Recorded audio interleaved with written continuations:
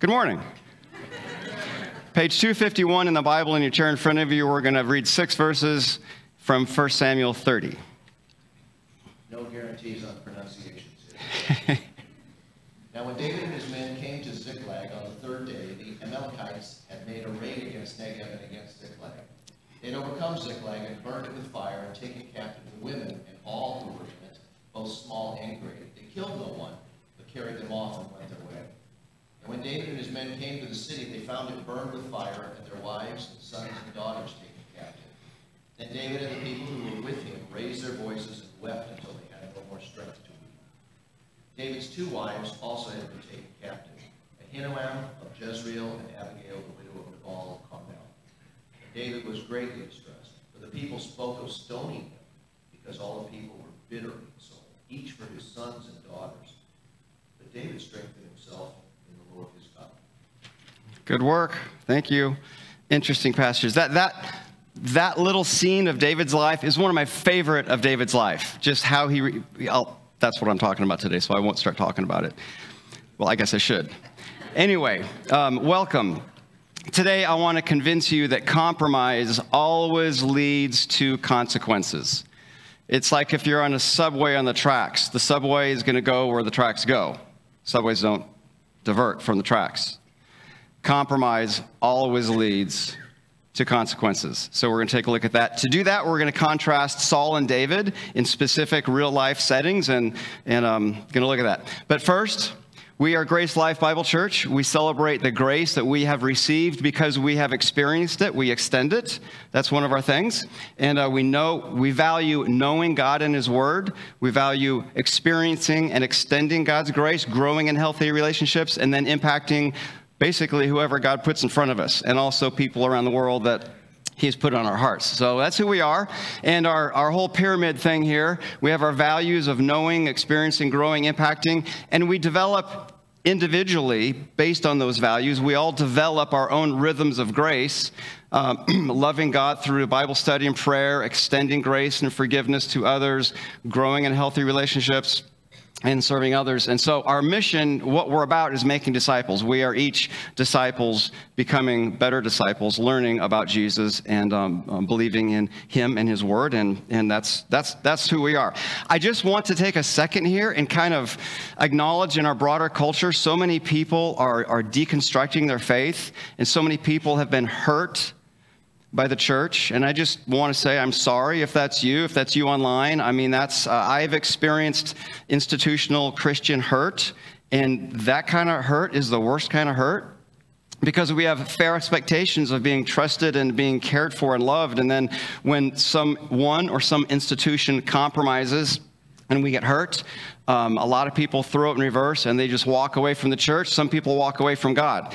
And so I just want to let you and online people know that I understand that kind of hurt, and we're not perfect people, but we rest on the grace of God. We're all in the middle of becoming like Jesus. No one's finished that yet, and so you're welcome here to maybe just sit, look, and just kind of relax and hear the Word of God, the grace of God, and hopefully that will start a process of moving towards Him in a fresh way. Anyway, I just observe that about our culture, okay? So I'm going to ask one of life's most important questions. This is one of life's most important questions. It's the biggest little question you can ask.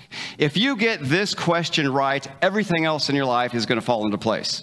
3 simple words. Why be good?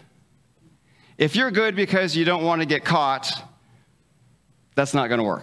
If you're good because everyone around you is good, well, eventually you'll find a reason. There's always some temptation that outweighs bad answers to that question. Maybe you've been brought up. Maybe you're compliant. Whatever it is, we're going to look at Saul and David in terms of this question, why be good? All right? So they each answered that in very different ways. And if you don't get this right, you're going to be like a guy I met on a motorcycle ride once. A couple years ago, I went down to Kansas and hooked up with some guys riding motorcycles. And it's fun. You go just a lot of dirt roads and whatnot. And I met this guy at lunch. We stopped someplace, I don't know where, and we were talking, and he's a very interesting guy. He gives me his business card. And this was it. I had to block some things out because they weren't helpful. But he sells bongos, used cars, bail bonds, used guitars, old dogs, used golf clubs, water taxis, hearing aids, cash loans, used hockey gear, tattoos, African tours, babysitting, very small swimming pools, leaky boats, hardwood floors, and llamas. So it just occurred to me that if you don't know how to answer the question, why be good, you're going to drift into this foundationless, selling leaky boats and llamas kind of a person. Okay? Shall we close in prayer? All right. Anyway, we do want to review. We've been going through, if you're just tuning in or visiting, we've been kind of marching through the Old Testament at a super high level, focusing not on books in terms of theme, purpose, all that, but people, like Abraham. So we looked at Adam and Eve, Noah, the sea by Noah. Noah had a covenant. And then from Noah, we went to Abraham. Abraham had a covenant. Blessing was the main thing with Abraham's covenant. Moses had a covenant. The law was the main thing with his covenant.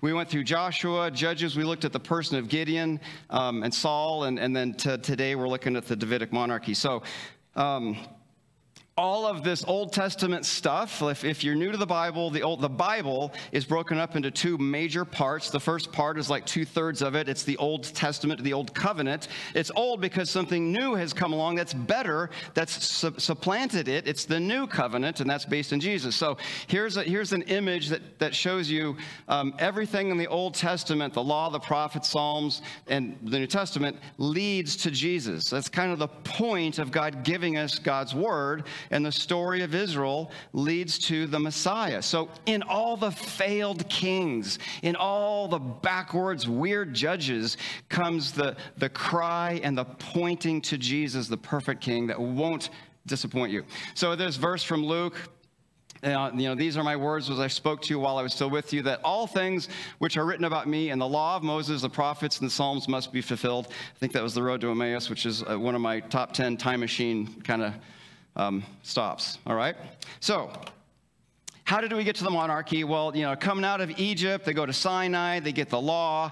Now, Israel was supposed to be what's called a theocracy. Now, a democracy is where, a lot of people rule. An oligarchy, let's say this section of the church right here, that they ruled America. Okay. This would be called an oligarchy because certain people, a small group of people, it might actually turn out better. But anyway, I'm just saying that if one person rules, that's called a monarchy. And if nobody rules, that's anarchy. Well, there's this other word called theocracy, theo for God. So that's where God rules. And this is supposed to be Israel's model. So behind that question comes up whether or not Israel should have a king, and we'll get to that in a second. But God was supposed to rule, the king was supposed to answer to God and lead the people, the priests, the prophets, they were all together. So we establish the nation in Exodus, we get to Joshua.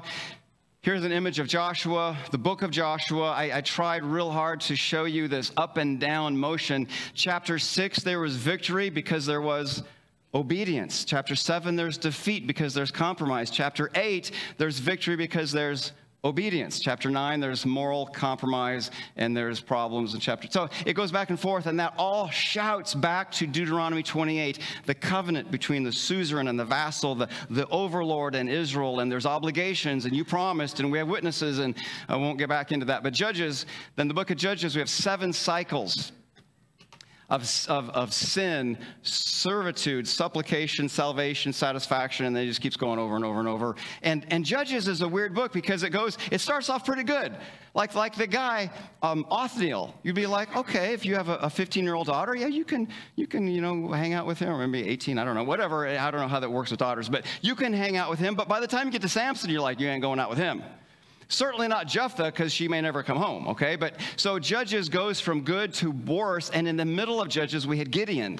Gideon was that weird pivotal judge that up to Gideon, all the judges had been good guys defending Israel from the enemy. Beginning with Gideon, he becomes the enemy. He introduces idolatry. He starts to kill and harm his own Israelites, and it just goes downhill.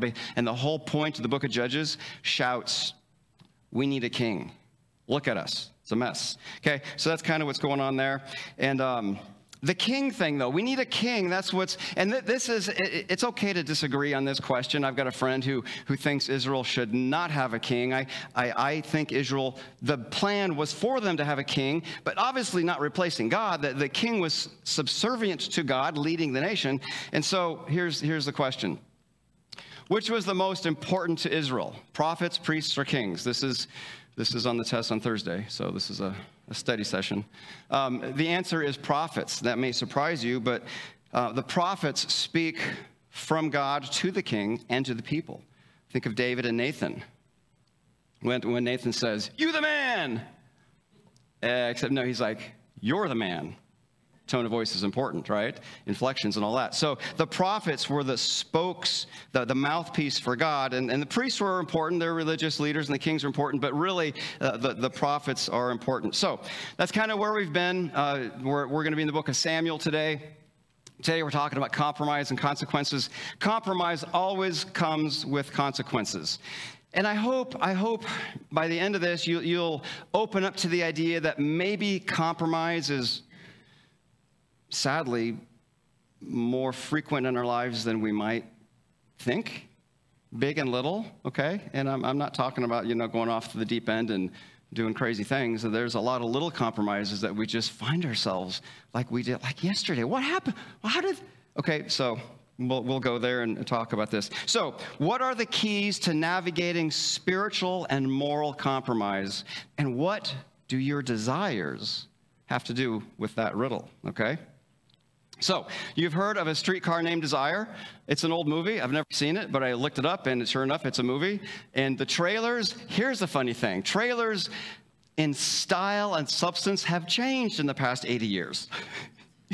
They're just weird. Anyway, there's a movie called Streetcar Named Desire, and there's also a subway called Consequences, right?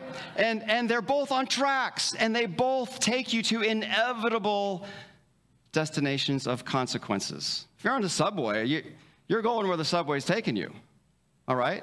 And if you make compromises, it's like a subway, and there are going to be consequences. That's just the way it is. So here's the deal. Here's my bumper sticker. Maybe we can sell T-shirts at the end of the church, you know what I mean, for 4 payments of $19.99. But anyway, you can choose today's disobedience, but you cannot choose tomorrow's consequences.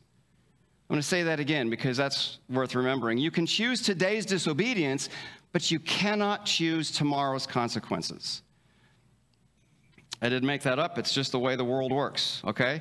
So, but we're talking about compromise. There's a couple different kinds of compromise. There's good compromise, like in the political arena. I want 13 things. You want different things. Well, if you give me 8, you know what I mean? And so that's good compromise. You just have to compromise. That's the process of that, okay? But if you're talking about I want, God wants, that's a bad compromise. Like if you're at odds with God and what he wants, that's so there's moral compromise and there's like a political compromise, and so we'll just keep those separate for the sake. But if you are the kind of person that you don't know how to answer why be good, this is your brain right here. You're down this dark hole of compromise, and you never know which way is up. You never know, am I on firm grounding or what? How do I make this decision? And everything's just kind of plastic and flimsy and just wishy-washy. There's no grounding, okay? So we want to answer the question, why be good, in a way that gives us clarity and confidence. And so, back to Saul. We did this last 2 weeks ago because we had Easter. But Saul was the wrong man, the wrong tribe, the wrong reason, the wrong time, and also the wrong position. He was supposed to be a prince. If you read Samuel carefully, Samuel is like, yes, and I will give you a prince. You're like a governor, a leader, a commander. And they're like, no, we want a king. And very different things. And the one displeased God, and so anyway, he was for the wrong reason. They said, hey, he's tall and handsome. We want him to judge us and fight our battles. He's tall and handsome. And not only that, but we have battles. Why do you have the Philistines harassing you? Oh, that's right, because someone in the past has not fully obeyed. Samson was supposed to wipe him out. His lack of obedience creates their present hassle with the Philistines. And this is a pattern we'll see over and over and over. So they don't turn to God because of their distress. Remember what David did when he was distressed? He strengthened himself in the Lord his God. Israel is in distress, and they go to a tall, handsome man, okay? Nothing wrong with tall, handsome men, but anyway. So we can be tempted to compromise when we're threatened, but we really should ask, why am I threatened by this? Why am I in distress? Is it in my rear view mirror, the answer, that I've done something and this is the mess I'm in? Or is there something else? We need to ask that question, okay? We can be tempted to compromise because something looks good. He's tall and handsome. You know, the car is shiny and red. I need to buy the car. I need to, whatever it is. So, the wrong man, the wrong time, the wrong position. And now we're going to kind of zero in on Saul, the wrong man, and then shift over to David, the right man. So, Saul was the wrong man because he had defective desires. He wanted power, and sort of like an idol, he manipulated to control his power and retain his power. And in the middle of this little dialogue here in 1 Samuel 15, here's a verse that's funny, sad. Samuel rose early to meet Saul, and it was told Samuel, Saul came to Carmel, and behold, he set up a monument for himself. You're just like, that's interesting. That's just what Saul does. You know what I mean? It's about me. It's about my power. And he's threatened about the loss of his power. And so you can be tempted to compromise because you're afraid of losing something. This is his situation. Saul was the wrong man because he was fearful. He's afraid of David. He's afraid of the people. He's afraid of everything that he shouldn't be afraid of if he was a true leader, all right? And he was the wrong man because he was disobedient. So in 1 Samuel 8, 2 weeks ago, that was the passage about, hey, the people said to Samuel, your kids are a mess, which is a whole other story. They were a mess, but appoint for us a king. And here's this. It says, it displeased Samuel when they said, give us a king. Samuel is in distress. What does he do? And Samuel prayed to the Lord. And the Lord said to Samuel, obey the voice of the people in all that they say to you, for they have not rejected you, they've rejected me. And this is that little nugget of truth that's painful, that will blow your minds, it blows my mind, that sometimes God's discipline to us is giving us what we want when we have defective desires. And we're like, I want this, I want this, I want this. We got to have a king, we got to have a king. And God's like, yeah, no, you don't. But we keep asking. He's like, Samuel, zip it, give him the king. It's not what I want, it's what they want. Through that defective desire, they will be broken and hopefully return to me. Fascinating, all right?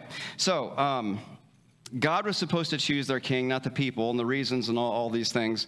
But to understand Saul's story, we have to go back to what John read about the Amalekites and what's going on with them. So 1 Samuel 30, verses 1 through 6, kind of now we're getting back to our reading. The Amalekites had made a raid on one of David's towns, and the Amalekites hung out in this area, the Negev, so just south and little on the way to Egypt, south of the Dead Sea, Egypt. If this troubles you, it's a whole other sermon, but I have a lot of reasons why I think Sinai's there. But anyway, we'll move on. And this is the scene. As soon as they were coming out of Egypt, Amalek was there to pummel and pound and destroy Israel. And here's a verse from Deuteronomy 25. Remember what Amalek did to you on the way you came out of Egypt, how he attacked you on the way when you were faint and weary and cut off those in the tail. It means kill stragglers in the back who are alone. And those who are lagging behind you, he did not fear God. Therefore, when the Lord your God has given you rest from all your enemies around you, in the land that the Lord your God is giving you for an inheritance to possess, you shall blot out the memory of Amalek from under heaven. You shall not forget. So the key thing is that therefore, when you're in the land and you have stability, God says, I want you to go back and be my instrument of judgment to these people that have centuries of brutality and perverted wickedness, and it goes on and on and on. I'll just have to leave it at that. And in other places, God says, hey, Israel, it's not because you're so good that I'm using you to do these things. It's just because I'm holy and you're, in fact, a mess. Anyway, the battle of Amalek, this is where Moses is tied. Hold up your hands and you will win. He's tired. His hands go down. They start to lose. And so they sit him on a rock and they hold up his arms and then they win. And so you got the Lego version and the artistic version there. That's what's going on there. But the Amalekites were the first ones to attack Israel. All right? And it says, when the Lord God has given you rest. That when is Saul's reign. Okay, this is Saul's command to do this. Hundreds of years later, this is what's going on, all right? And so then we have the second occurrence of Amalek in the book of Numbers. The Amalekites join up with the Canaanites and fight Israel. And then in the book of Judges, they team up with the Moabites and the Midianites and fight Israel. So they're just fighting and hating. So Amalek hates Israel, okay? Good, check that. Saul is charged with killing the Amalekites based on Deuteronomy 25. So Saul's command, 1 Samuel 15, go and strike Amalek, devote to destruction all that he has. This is what the Lord has commanded Saul. Saul compromises. He allows the king, whose name is Agag, to live. I know it's kind of complicated, but God says kill him. But what does that mean? It could mean so many things. Adjust, yeah. So Saul lets him live, and behind that is, and I don't know, but if you're a king and you live and die by alliances and covenants with other people, other tribes, other nations, and so if you're a king, you desperately want the admiration and power over another nation. So it would be advantageous to Saul to have this vassal treaty thing with these lesser people that honor him, that give him money every year, that he can be like a big deal with, right? And if he's going to follow God and wipe them out, it's like, but there's resources there. See all this common sense that gets in his way. He plunders the good stuff and takes it for himself. He doesn't obey God. Here's what it says. Saul spared Agag and the best of the sheep. All that was good, he would not destroy. All that was bad and worthless, he devoted to destruction. And this is obviously not what God wanted. The first fruits of conquered places like that were supposed to be devoted to the Lord and honor him for his hand, but he's claiming that for himself. He lies about what's going on. Samuel shows up, and this is just an amazing scene here. Samuel came to Saul. Saul says, "Blessed are you of the Lord. I have performed the command of the Lord." And Samuel's like, "Well, then what's the noise of the animals? I don't get that part." And Saul says, "They have brought them from the Amalekites, for the people spared the best." Remember Adam and Eve? That woman that you gave me? We still got it going on. The people, they did this. Yeah, aren't you the leader of the people? Sorry. Anyway, but he says, the rest we have devoted to destruction. They, but we. Isn't that amazing? It's like, are you 11 years old? I mean, this is the thought process. Okay, he's the king, right? And Samuel says, "Stop. I will." And then he's like, yeah. He calls him. He holds him accountable. And Saul says to Samuel, "I have sinned. I have transgressed the Lord because I feared the people." He is selling leaky boats and llamas. He has no foundation. He has no grounding to stand on and say, this is what I'm about. This is what I'm going to do. You follow me, you don't follow me. This is what we're doing. This is right. Okay? That kind of clarity. That's not what Saul has. All right? David did have that clarity for the most part. All right? So there's consequences. And then Samuel says, "For you have rejected the word of the Lord, and the Lord has rejected you from being king." That's just the consequence. So there's a command, there's a compromise, and there's a consequence, because compromise always leads to consequences. It's like a subway train, all right? So Saul lost the throne. He attacked. They did attack the Amalekites. About 400 of them remained. And so they go on, and there's ongoing consequences. So this is, Saul became king about the year 1051. You don't need to know that, but sometimes I just have to get that in my head to keep the story straight. Anyway, 1051 BC. And so then 50 years later, David's king, and he runs into trouble with the Philistines. With the Amalekites, okay? Now, if the Amalekites had been wiped out in the first place, they wouldn't be there to steal David's family in Ziklag, right? So there again, we have compromise leading to consequences. And sometimes, this is sad but true, sometimes you and I get hit by the consequence of someone else's compromise. And that's not fair. That's just not fair. It's just life in a broken world. Sometimes we get the bill for someone else's sin. We get hurt from, right? And so it's sad but true. So David came to Ziklag. They raided it. They captured it. Now note David's response to being in distress. This is where you want to focus and put this in your pocket and walk out the door and meditate on this all week. David was greatly distressed, for the people spoke of stoning him. That's a bad day. Because all the people were bitter in soul, each for his sons and daughters, but David strengthened himself in the Lord. Do you know how to do that? I would imagine it would involve something like turning off my phone, opening up my Bible, and being quiet for a length of time to just sort of ask, Lord, where am I? Where are you? How are things going? I'm ready to throw the towel in here. The people are banging on the door, want to kill me. Do you have anything for me? And getting into maybe Psalms, because this is where David pours out his heart, and that's where we can emotionally connect with the bad days like this. So David pursues them, kills most of them, but not all of them. So some of them live on, okay? 300 years after David, King Hezekiah kills a group of Amalekites living in the hill country. And then 400 BC, so now we're 600 years downstream from David and Saul. The book of Esther. The Amalekites show up again because Haman is an Agagite connected to the Amalekites. You know what Haman does? He wants to annihilate all of the Jews through King Xerxes. And so God intervenes and saves, and the big theme of Esther is reversal and how God is sovereign there, even though he's never named in the book. It's kind of a cool deal. So that shows up in Esther. And then get this.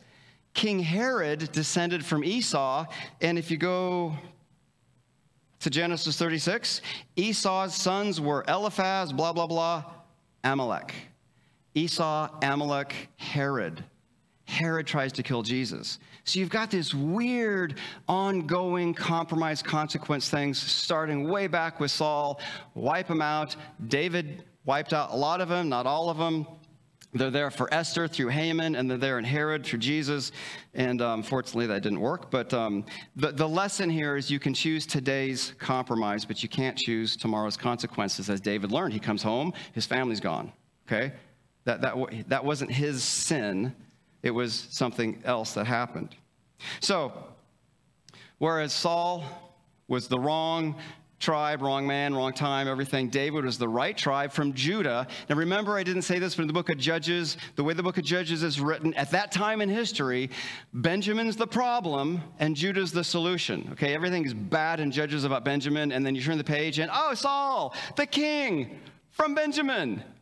Anyway, the right man, the right time, the right reason that he's a king, not just a prince. David is the answer, and that is where we're going with that.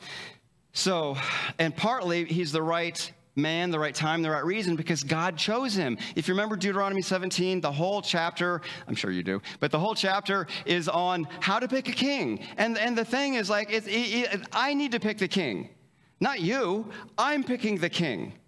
Well, the people said we want a king, and he's tall and handsome. Well, God didn't pick him. Okay?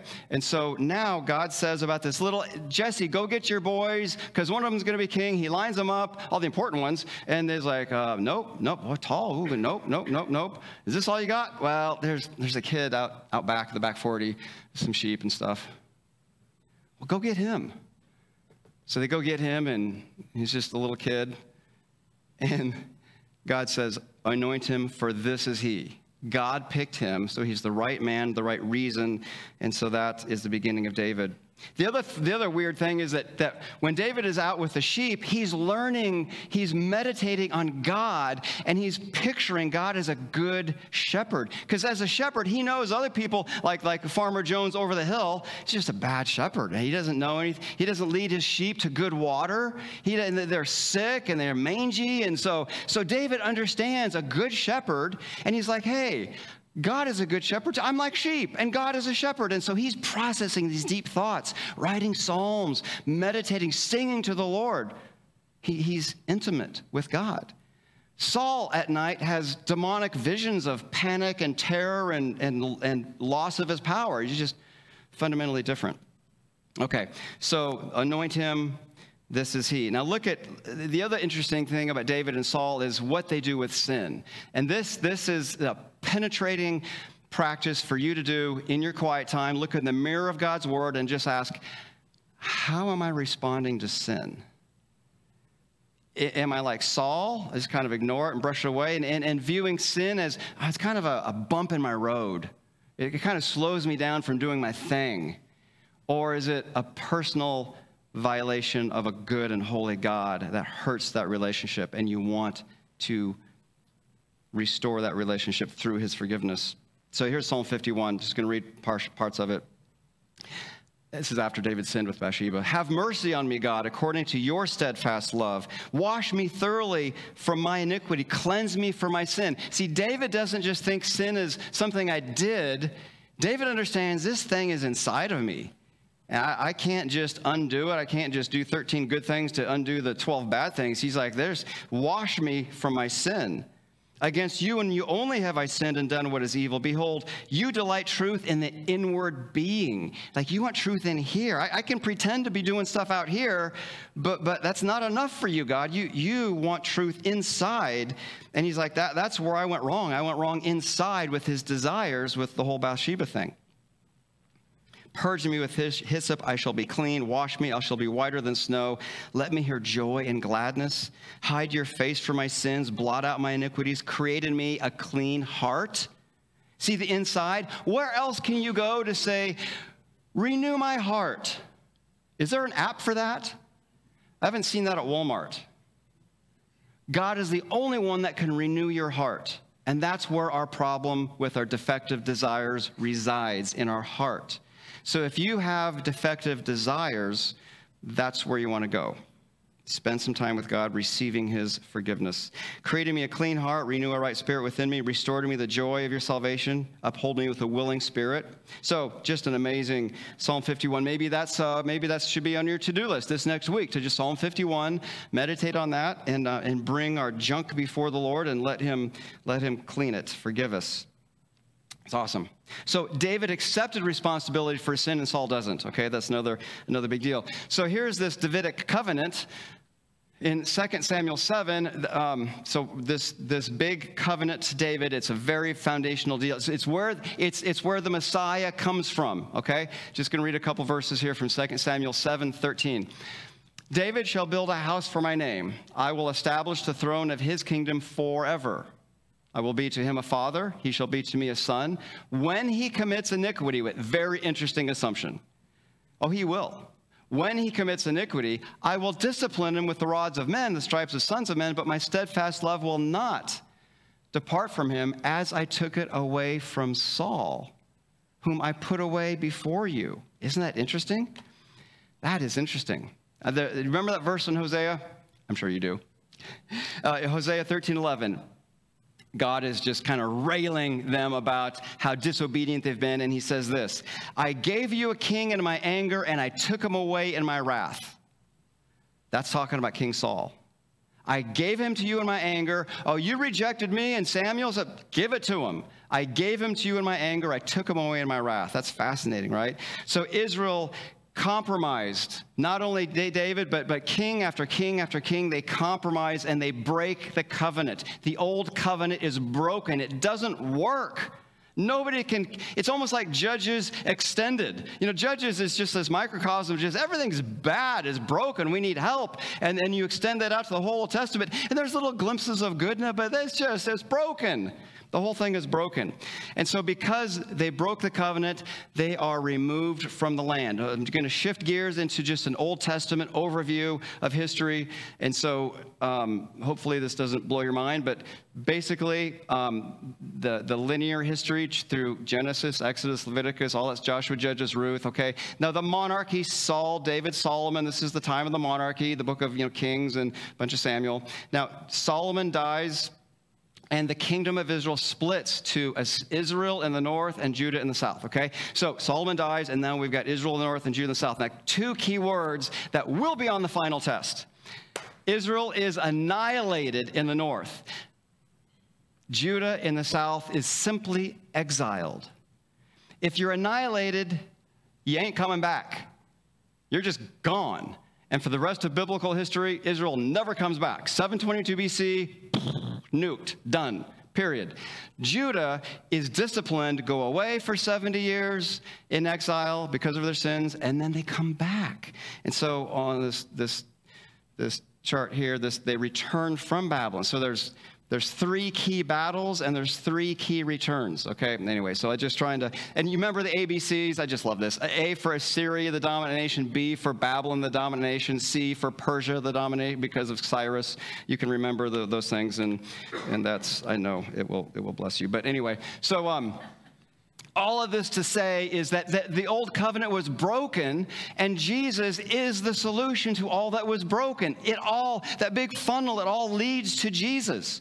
He is the new covenant. His blood, he says to his guys at the Passover meal before his crucifixion, my blood is the new covenant. And you know, we've been through the Gospels a bunch of times, and they're just like, what? They just can't figure it out. But now we can, because we look back, and so we rejoice that Jesus is the new covenant. This cup is the new covenant in my blood. And so Jesus is the new way to access God. That's Mark's main driving point, that there's a new way to access God. John the Baptist talked about him. It's Jesus, this guy. And at the end of Mark, the Roman centurion, surely this is the Son of God. Great. I love Mark. So, the covenant with Abraham about blessing. Jesus is the blessing. He is the one that blesses not just the Jews. In you, all families will be blessed. And Jesus is blessing all the families. He is the fulfillment of the Mosaic covenant. Only Jesus can fulfill the law, right? He is the answer to the Davidic covenant because he comes from the line of David. He has the right to rule. And so we're seeing that the Old Testament, especially the failures of the kings and the judges, lead our minds to the perfect king of Jesus. So it's interesting that Saul confessed. I mean, technically he did. And David confessed, but look at the differences here. Saul, after he sets up a monument for himself, he says, I have sinned because I feared the people. And then he goes on and says, yet honor me now. 1 Samuel 15:30, honor me. Okay, yeah, I did bad, but honor me. I want power back. David confesses, we've already read it. He's like, I know my transgressions are in my heart. Can you renew my heart? Fundamentally different ways of confessing sin. And so that circles us around. How do you deal with your sin? Are you like Saul? Oh yeah, I'm sorry, it was a mistake. Give me my money back. Give me my power back. Give me my relationship back. I want my job back. I want to promote whatever it is. We can fall into that trap, or like David, it's just like, man, I'm way inside here. There's things that are just disordered, and only you can renew my heart. So the difference is really motive. Where are they coming from? One wants power, one wants a relationship. David has a transformed relationship. Saul has, I forgot the word, transactional. It's a transactional relationship. I do this, he gives me that, right? I do this, he gives me that. Transactional. It's just very superficial. If you're married, you don't want a transactional relationship, all right? I take out the garbage, you do this. And there's more to it than that, okay? All right, so for the Christian, motive is everything, why we do. If you have a motive problem, guess what? You don't have a motive problem. You have a love problem. If you have a sin problem, you don't have a sin problem, you have a love problem, because our obedience is supposed to come from love, a heart of gratitude for who God is and what he has done, what he is doing. Not just transactional, he forgives my sins, so I got to go to this place every Sunday morning. That's right? That's not how it's supposed to work. So love is really... So what's your motive for being good? Why be good? Let's circle around and close this up. Does God's goodness factor into why you should respond, why you want to respond? Is there a want in there?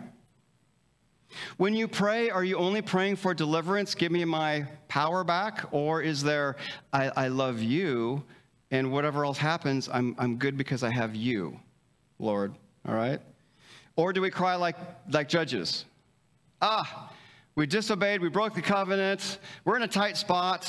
Not sorry, but can you help us out? Okay, that's like That's Judges, all right? No, we want to be like David, crying about how we need to be clean and enter into the joy of the relationship.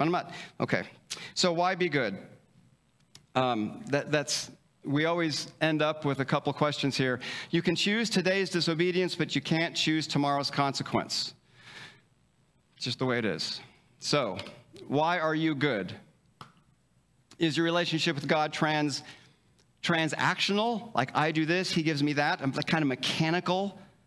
Or is it transformed? You understand the grace of God and you respond willingly to his goodness in the midst of your sin. How do you deal with or respond to God when you sin? Those are big deal questions, and we'll have to process them. Maybe it'd be good to talk in your life groups, a small group. Just kind of bring that up and go like, well, I was thinking about this. So that's homework for you that you can do. How do you navigate your own spiritual or moral compromise? And where do your desires factor in there? What we delight in is really significant, and we want to delight in the Lord. So I'm going to pray. We'll have some quiet music, and you can think about these for some seconds, because our world is noisy and we don't have time to think much. We kind of like to cultivate that here. So, Heavenly Father, thank you for your goodness. Somehow the Bible is so simple, and yet to get grace in my head and to just have it motivate my walk with you seems so hard sometimes. And so we're so prone to performance and transactions of I do this, he does that, and all this stuff. Would you open our hearts and minds to understanding your character of grace and how that can be a powerful answer to the question, why be good? We want to be good because you are good, and you have loved us with an everlasting love. You have forgiven us. You have blessed us. You've given us your Spirit. You've done so much for us. We just stand in awe of your goodness, and we desire you more than just what you give us. Amen.